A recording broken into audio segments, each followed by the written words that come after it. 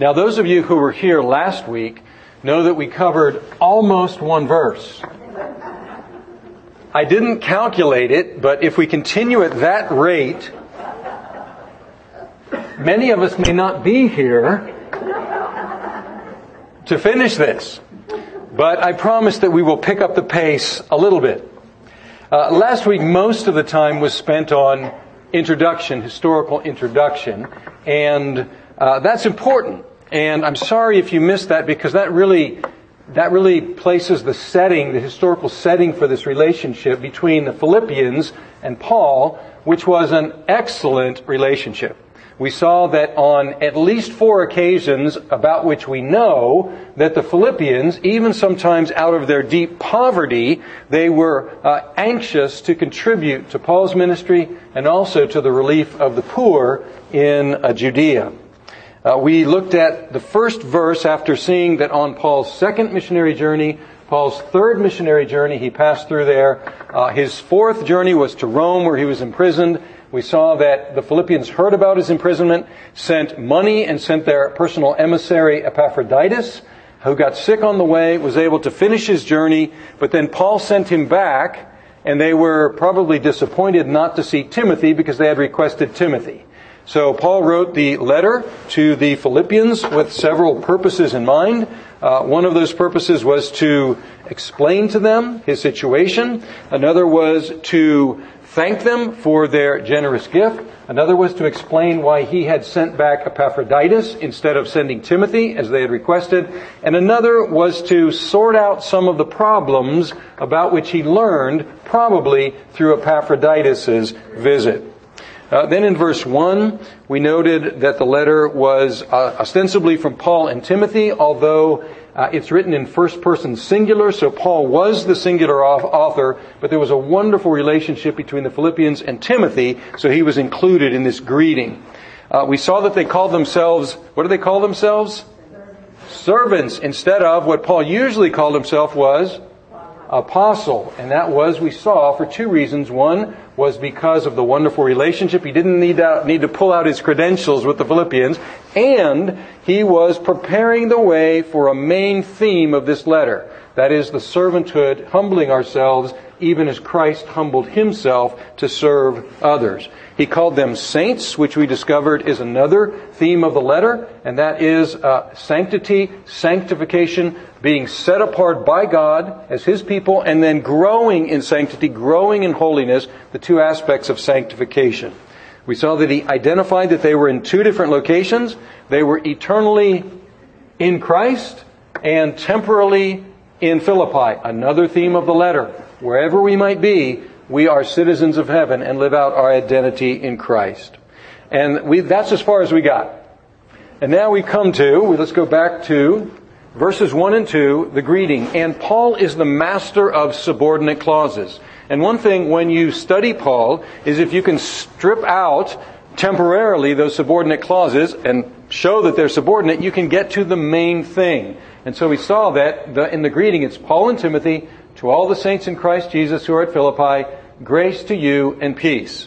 And so we got through almost all of verse 1. We got through the first 3 lines, but we didn't get to this line here about the overseers and deacons. And so we want to discover who the overseers and deacons. It's to all the saints, but he adds to the overseers and deacons. So let's try to figure out who these are. Overseers are also translated, for example, in the King James Version, with which all of you grew up, and also in my childhood, the King James Version was the version, the authorized version, the bishops and the deacons. So overseers is sometimes translated as bishops. So there were 2 offices in the church in Philippi, the overseers or bishops and the deacons. Now, the word for bishops or overseers is this word, episkopoi, in the plural, episkopoi. Have you ever heard a word similar to that? Episcopal, exactly. What is an Episcopal church? An Episcopal church is a church that has bishops, exactly. And so the Anglican Church, the Church of England, the Roman Catholic Church, the Orthodox churches, they are all in this sense, what are they? They are Episcopal churches because they have bishops. Methodist churches also have bishops. So any church that has bishops, is an Episcopal church. Now, this is a hair trigger here. What we find in Scripture, the word here is not used, the word for elder, which is the word presbyteroi. You ever heard a word like that? Presbyterian or presbyter. What we find is that these two words, episkopoi and presbyteroi, are used interchangeably in Scripture. And let's go to a couple of places where we can see that. Let's go to Acts chapter 20. Acts chapter 20. And here Paul is passing through the area, and he calls for the elders of Ephesus. He brings them out and he wants to greet them. And he wants to give them a charge because he says he's not going to see them again. And then in verse 17 of chapter 20, he says, "Now from Miletus he sent to Ephesus and called the elders of the church to come to him." So whom did he call? The elders. He called the presbyteroi. Okay? And then he gives, I'm not going to read his whole discourse to the presbyteroi, but as we read along, he says in verse 28, "Pay careful attention to yourselves and to all the flock in which the Holy Spirit has made you overseers to care for the church of God, which he obtained with his own blood." So he says to the presbyteroi, he says, God has made you overseers, God has made you episkopoi. And so here he's using these words referring to the same group of men. He's speaking to the elders and he says, you are episkopoi, but not only that, in this translation it says to care for the church. And that is the verbal form of the noun that we use for pastor or shepherd. And so here we have bishops, presbyters or elders doing the pastoring. And so we find that in the New Testament church, the elders, the pastors, the bishops, they were all one office. Now, this changed in the history of the church. That changed in the history of the church actually fairly early on. Ignatius was a man who lived in at the end of the first century and into the second century, and he wrote a letter to the Magnesians. And in that letter, so this is fairly early on, this is less than 100 years after the beginning of the church, he wrote and he mentioned the episkopoi as a separate and superior office to the presbyteroi. And so that was the first time that the elders and the overseers, it was distinct between two different offices, but we find that that wasn't the case in the beginning. There's one other place, Titus 1:5, where we find the two words referring to the same office. Titus 1:5, Paul says, "This is why I left you in Crete." He's writing to his friend and understudy Titus. "This is why I left you in Crete, so that you might put what remained into order and appoint elders in every town as I directed you."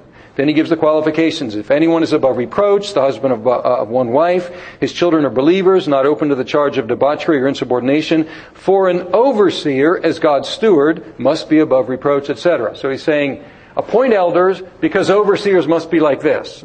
What's he saying? He's using these words about the same office. Why two words?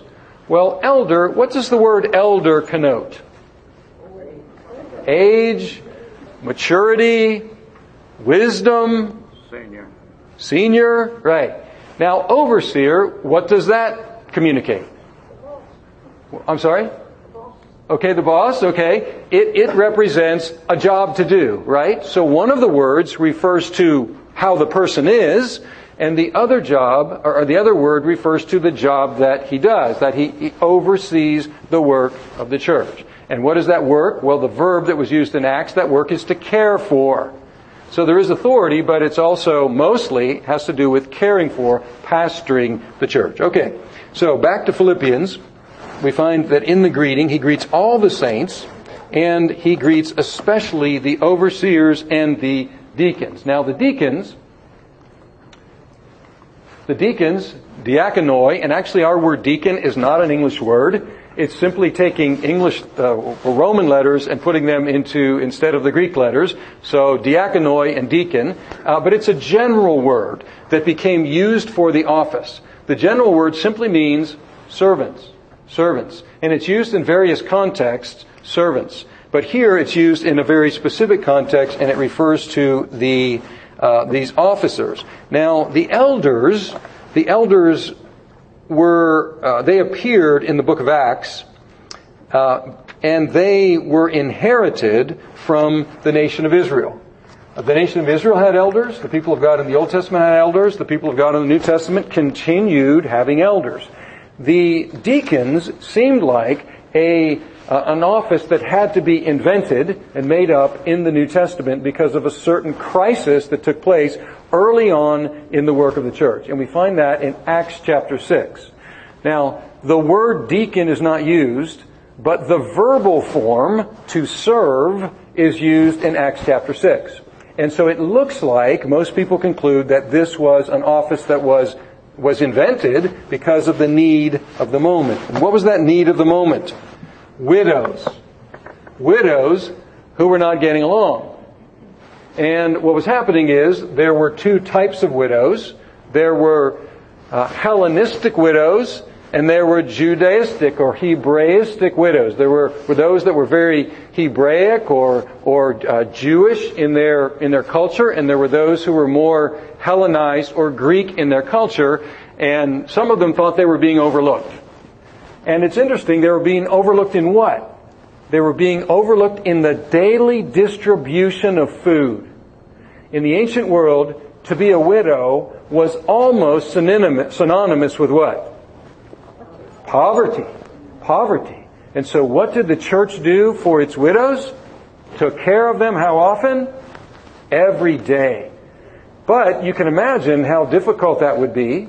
What a logistical challenge that would be, especially when a preacher stands up like Peter did, and he preaches the first sermon, and 3,000 get converted. That's church growth, but that's hard to handle, isn't it? And how many of those were widows? We don't know. So amazing growth of the church. Widows coming in, they have needs, and the church immediately responding with great generosity. But the elders and the apostles could have dealt with that problem. They could have said, okay, we'll take care of it. We don't want there to be anybody overlooked. But they said that would not be right. That would not be right because we are called to the ministry of the Word. We are called to the ministry of prayer. And so they said, you all, choose men. Choose men who are capable of serving in this way, who are good administrators, who are wise, who have integrity, who can handle the finances of the church and do that for the good of all. And so they put forth these 7 men, and they set these men apart as the first. We call them deacons because we think this is where they came from in the history of the church. Okay. That's verse 1. Ready for verse 2? Yes. Okay, let's see about verse 2. Still in the greeting. Let's go back to the greeting and take a look at it.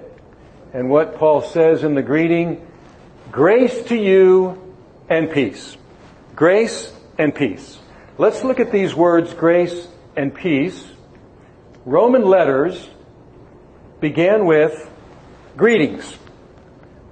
There were no envelopes, so they began really with the name of the person sending it. We get to look at the outside of the envelope and see where the junk mail comes from, right? And they had just looked at the first line and it said who wrote it. But then it generally said greetings, which was this Greek word, begins with a chi, looks like the X, but here with the Roman letters, charen, or charen, okay? Paul changed this to charis, which is grace. Now, whether he was doing this intentionally to substitute the Roman custom for a new Christian custom, we can't be sure, but it sure looks like it, because he picked a word that's very important for Christians, but it also, happily, sounds very much like the first 2 letters, or first 3 letters, are the same letters as the Roman greeting. And so this word, charis, is a very important word in the New Testament, and it's the distinctively Christian blessing. what is grace? What is charis? Well, there are different definitions of it, but if we go to Ephesians chapter 2, we have one of the best definitions of charis. And that is God's favor towards sinners. God's favor towards sinners. In Ephesians chapter 2, it talks about our desperate condition before God. And it says that we are not just sick. It's worse than that. It says that we are dead. And that's how he begins this chapter 2. And you were dead in your trespasses and sins in which you once walked. Then he describes it following the course of this world, following the prince of the power of the air, the spirit that is now working the sons of disobedience, among whom we all once lived in the passions of our flesh, carrying out the desires of the body and the mind, and were by nature children of wrath, like the rest of mankind. Sounds pretty bleak, doesn't it? Dead under God's wrath. And then he says, but God, being rich in mercy, because of the great love with which He loved us, even when we were dead in our transgressions or trespasses, made us alive together with Christ. And then he inserts, by grace you have been saved. So in this context, as he talks about grace, what is grace? It's God's love. It's God's favor towards whom? Towards sinners. Towards sinners. And then he goes on to say, once again, he picks up that same expression in verse 8, for by grace you have been saved through faith, and this is not your own doing, it is the gift of God, not as a result of works, so that no one may boast. So here he's emphasizing that grace is gratis. It's a word that we've taken over from Latin. It is free. It is a gift. It's not a payment. It's not a result of works. And to whom is this given? It's given to sinners who believe in Jesus Christ. And so, understandably, Paul could greet the church and greet us with this summary of God's posture towards all who believe in Jesus Christ. His grace, His favor. Now, the second part is Paul also used the Jewish blessing. How do Jews greet themselves to this day? Greet each other? Shalom. And so here we have, in this greeting, we have the best of the Old Testament, which is peace or well-being, and we have the best of the New Testament. Pretty clever, isn't it? In one greeting, we have the best of everything in the Scriptures. We have God's peace, God's shalom, well-being, and we have His grace given to us. Now, going back to the text again, what is the source of this grace and peace? If you say, that sounds good, I want that, I need that, I'm a sinner, I want God's favor, where do I find His favor? How do I apply for it? From where might I receive it? Or I want God's peace on me. I want God's shalom. I want His well-being. From where do these things come?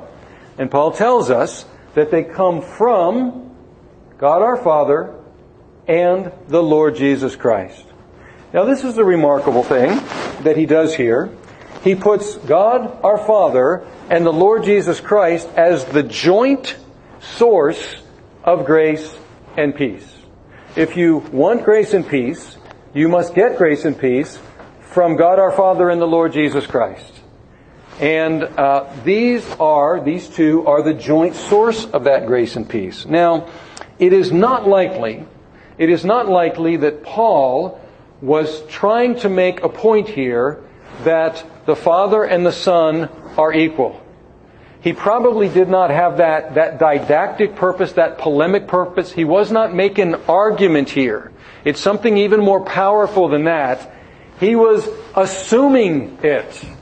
He was not stating it. He was simply assuming by joining them together at the same level in this blessing, he is saying that as Christians, this is what we believe. So already at this early stage, there was a recognition that God the Father and the Lord Jesus Christ are on the same level as the joint source of all good things. In other words, he seemed to be assuming the deity of Christ more than teaching it. Now he teaches it elsewhere. It is taught clearly in Scripture, but here he's taking it for granted. And this essential unity and equality of God the Father and the Son prepares the way for the most shocking teaching of this letter and of the New Testament and of the Bible. And that is that God Himself humbled Himself, became a servant, was made one of us, and showed His grace to us by giving Himself for us and rising again from the dead. He gets to that in chapter 2. But all of this, as I said last week, in all of this he's telegraphing his coming punches. In all of this he's giving us previews of coming attractions. And so these first 2 verses are full of little nuggets of preparation for what is coming afterwards. Now, what we have in the introductory part of the letter, we have the greeting, and that's what we covered so far. And then we have verses 3 to 8, we have thanksgiving, and then verses 9 to 11, we have a prayer. And this is typical of Paul's letters. And in all of Paul's letters, there is this thanksgiving, except for one which was a personal letter. And in his writing to the churches, there is only one exception. There's only one church for which he doesn't start by giving thanks. Do you know which one that is? Galatians. Now why? There were other churches that seemed to be messier, like the Corinthians. If there's any church for which it would be difficult to give thanks, it would be the Corinthians. It was a mess. There were factions, and there was shocking immorality, and there were excesses in the service, and all sorts of things, drunkenness, and getting drunk on the Lord's Supper, and all sorts of scandalous behavior, and Paul gives thanks for them. But he didn't give thanks for the Galatians. In fact, he greeted them, and then he entered into a rebuke, and he says, "Who has bewitched you?" Because what had happened in Galatia? The gospel was at play. The Corinthians were still holding to a belief in the gospel in spite of all their behavior, but in Galatia, they were in danger of giving up the gospel itself and a church becoming a non-church and being separated from the grace of Christ. And so he jumped right in. That's for another series. Galatas, or in English, sorry, sometimes I connect in Spanish. Galatians. Okay. Now let's look at Paul's greeting. Once again, we have separated out all his subordinate clauses. What is the greeting? I thank my God because of your partnership in the gospel. That's what he's doing. That's his thanksgiving. Now let's fill in with the subordinate clauses. He says, I thank my God in all my remembrance of you. So every time he thinks of them, he thanks his God. Always, at all times, in every prayer of mine. So every time he prays. And for you all.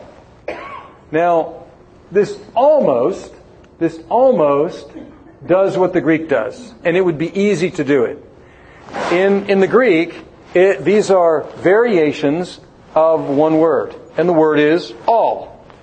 And so this is pasi, pantote, pasi, and panton. And here, if we would just change this to what? In all my prayers, then we would have it in English. Because all and always are relative words, or they're related to each other. Okay? So here he's using some alliteration with the letter P. Here it would be assonance with the letter A. And his thanksgiving is overwhelming. His thanksgiving is extensive. This repetition emphasizes that. For in all my prayers, always in all my prayers for all of you. And then he adds, making my prayer with joy. Making my prayer with joy. And once again, he's not throwing away any words. because this will be a major theme of this letter. This is the first time in the letter he mentions joy. And let's think about the situation. The situation was this. They were concerned about Paul. Where was Paul? In prison. And they're thinking, oh my, we know something about Roman prisons. Paul's not from there. No relatives. He won't have friends. Who's going to take care of him? We're going to send money. We're going to send Epaphroditus. Epaphroditus gets sick on the way. He's delayed. Will he ever get there? Epaphroditus finally get there. Poor Paul. They're so concerned about Paul. And Paul says, I'm joyful. I'm joyful in my circumstances. And another thing, the problems in the church in Philippi, they were sapping their joy. Because as we'll see later, there were some divisions in the church. I'm not going to ask you to name any names of churches, but has anybody here ever been in a church where there have been divisions? What did that do to the joy level of that church? It sapped it. And that's what was happening in Philippi. And so Paul starts out this greeting, or this thanksgiving, by saying, don't worry about me. I'm joyful. By the way, what about you all? So he's preparing the way for a major theme. And the reason for the thanksgiving? Principally because of their partnership in the gospel. We saw that last week.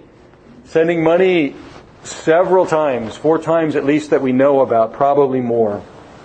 Now, he then adds the clause, because of your partnership in the gospel from the first day until now. We saw that last week, right?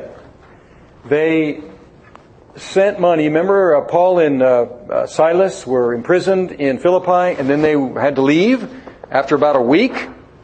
And then they went to Thessalonica, and what did the Philippians do? Sent money. So the first opportunity they could, they sent money. So that's like Paul, preaching in, Fort Lauderdale, getting driven out, going to West Palm Beach, and immediately, a week later, after just becoming Christians, we get together and we send money up to Paul in West Palm Beach. Amazing. From the first day until now. What did Paul just receive from Epaphroditus? Another gift. And so he wasn't exaggerating here, and there was no other church that did it like the Philippians. Maybe Thessalonica, maybe some of the Macedonian churches, but that region was amazing.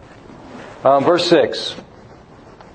I'll read it, but we're going to come back to this. And I am sure of this, that he who began a good work in you will bring it to completion at the day of Christ Jesus. I'll come back to that one, because that's somewhat parenthetical, and it comes out of everything. He says, it is right for me to feel this way about you all. It's right for me to feel this way about you all. Now, this word feel is perhaps it's not a bad translation, but the word is a word that appears 8 times in the book and the letter to the Philippians. And it's the word phreneo, and it's the word to think. To think. It's often translated to think. Now, you'll see why they translate it feel here. And it's not a bad translation. The context probably pushes us that way. But this is an important theme that Paul, once again, he's preparing the way for coming attractions. Because he wants them to develop Christian thinking. And he starts out by saying, it's right for me to think. So I'm thinking rightly about you. And guess what I want you to do? I want you to think rightly as well. So once again, he's preparing the way. And why is it right for him to feel or think that way about you? Because I hold you in my heart, for you all are partakers of me with grace. And he says, you're partakers of grace with me, which is pretty redundant of what we just saw of no one is you participated from the first day until now. So, hold you in my heart. It's right for me to think this way about you. I hold you in my heart. And that's why we translate feel, because we usually associate, at least in our Western world, heart with what? Feel, and mind with think. But he's talking about, I hold you in my insides, and it's right for me to think about you this way. Okay. Both in my imprisonment and in the defense and confirmation of the gospel. So here he's cascading. right for me to think this way because I hold you in my heart. You're partakers of grace with me. When? In my imprisonment and in the defense and confirmation of the gospel. Then he says, ends the thanksgiving, God is my witness, how I yearn for you all with the affection of Christ Jesus. Now, this with the affection of Christ Jesus is saying with the inner affection of Christ Jesus. So what he's basically saying is, I love you like Jesus loves you, which is a pretty amazing statement, isn't it? I yearn for you, I long for you with the same affection that Jesus has for you. Pretty remarkable. Now, let's go back to verse 6. Of this whole section, if anybody kind of has a verse that they've memorized out of this section, it was probably verse 6. And this is a verse that sometimes we pull out in order to encourage each other, and rightly so. But oftentimes we pull it out of its context and apply it perhaps where it should not be applied. Why can Paul be so sure that he who began a good work in the Philippians will complete it until the day of Christ Jesus? Because he had seen evidence of God's work for 10 years in the lives of the Philippians. So this was not a shallow statement. They just walked down the aisle yesterday, and now Paul's giving them assurance and saying, I'm certain that the work that God began in you, well, He will complete it. He's saying, I have seen the depth and the solidity of the work of God in you over 10 years. And so I am certain, I am convinced that God will continue this work. And so to whom does this verse apply? It applies to all true believers in Jesus Christ, certainly. But we perhaps ought not to pronounce it upon any who have not shown the kind of fruit in their lives that the Philippians have shown. How can we say, I'm certain that God's working in you? Jesus said it. You will know them by their fruits. And He's saying, the fruit in you is abundant. I see it everywhere and always, and so I know God's worked in you. I know that God will continue to work in you. Now, we've talked about sanctification. Who does sanctification? Right. God does. And we do. It's kind of a trick question. Sanctification is God's work. It's the work of God. But we are not passive in that work. There are some aspects of salvation in which we are completely passive. Regeneration is when God gives us a new heart. Did we have anything to do with that? No. Adoption is when God calls us His own. Did we do anything in that process? No. Sanctification is growing in holiness throughout our entire lives. Is there any participation on our part in that? Yes. It is the work of God. And which aspect does Paul emphasize here?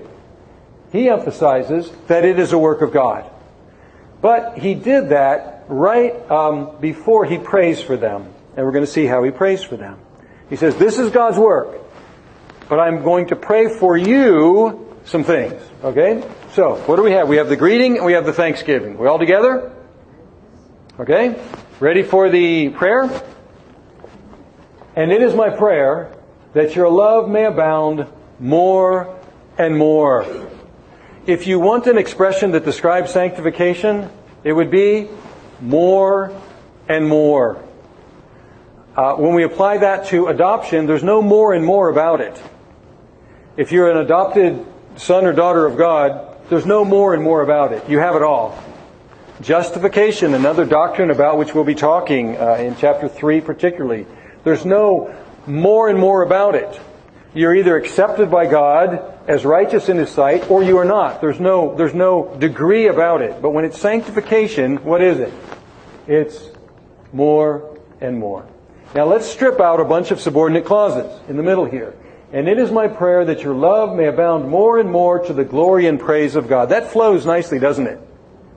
It makes sense that you may grow more and more in your love to the glory and praise of God. Now let's see how he fills all that out. By the way, didn't he just say, I give thanks for you in all my prayers, always, all the time, or no, it says, in every remembrance, always, in all my prayers, for all of you.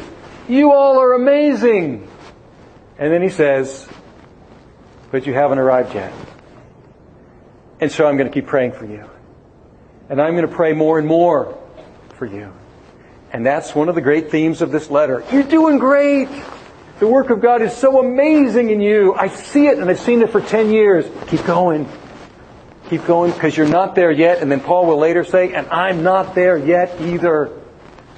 And so this letter is to say, let's keep going. Let's keep going more and more. I pray that God would, this most loving of churches, he says, I pray that you, the most loving of churches, would grow more and more in love to the glory and praise of God. Subordinate clause, with knowledge and all discernment. Once again, he's mixing things that we in the West have separated.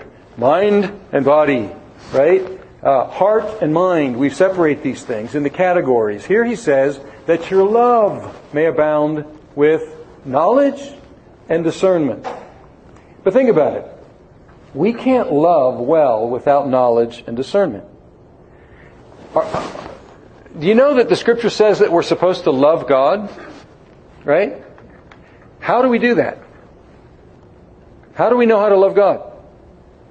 He told us in His Word. And if we don't know what His Word says, we won't be able to love God. If we don't have knowledge, we won't be able to love God appropriately. We're supposed to love our spouses. Anybody ever heard that? Yeah. If we don't know what we're supposed to do as husband or wife, according to the Word, and if we don't know our spouse, we won't be able to love effectively. So really, these are not separate categories. They must go together. We must have knowledge and discernment in order to love more and more. Wow. So that, and here are the two purpose clauses. So that, there are two of these, so that you may approve what is excellent. Now, this approve what is excellent, it's literally approve what differs. Now think about discernment. Somebody might have knowledge, but they don't have a lot of common sense. They don't have discernment. And so they don't make excellent choices. And he's saying, I want you to make excellent choices. I want you to be able to distinguish between things that are different, so that you can choose what is excellent. And here's another so. So there are two purposes here. So that, and so, be pure and blameless for the day of Christ. And Paul will mention the day of Christ more than once in this letter. So we're looking towards the end here. So that you may approve what is excellent now, so that you may be pure and blameless for the day of Christ, when that comes, the last day. And finally, filled with the fruit of righteousness that comes through Jesus Christ. Have we heard something like this already? We've heard that grace and peace come from God the Father and the Lord Jesus Christ. And now we learn that the fruit of righteousness, from where does it come? It comes from Jesus Christ. And it also comes from the Holy Spirit. Paul tells us in Galatians, the fruit of the Spirit is love, joy, peace, patience, kindness, goodness, faithfulness, gentleness, and self-control. And this fruit comes from Jesus Christ. And now we can understand how this flows. It's my prayer that your love may abound more and more to the glory and praise of God. Why to the glory and praise of God? Why not to the glory and praise of those most loving Philippians who keep growing in love more and more? Why isn't to their applause and to their glory?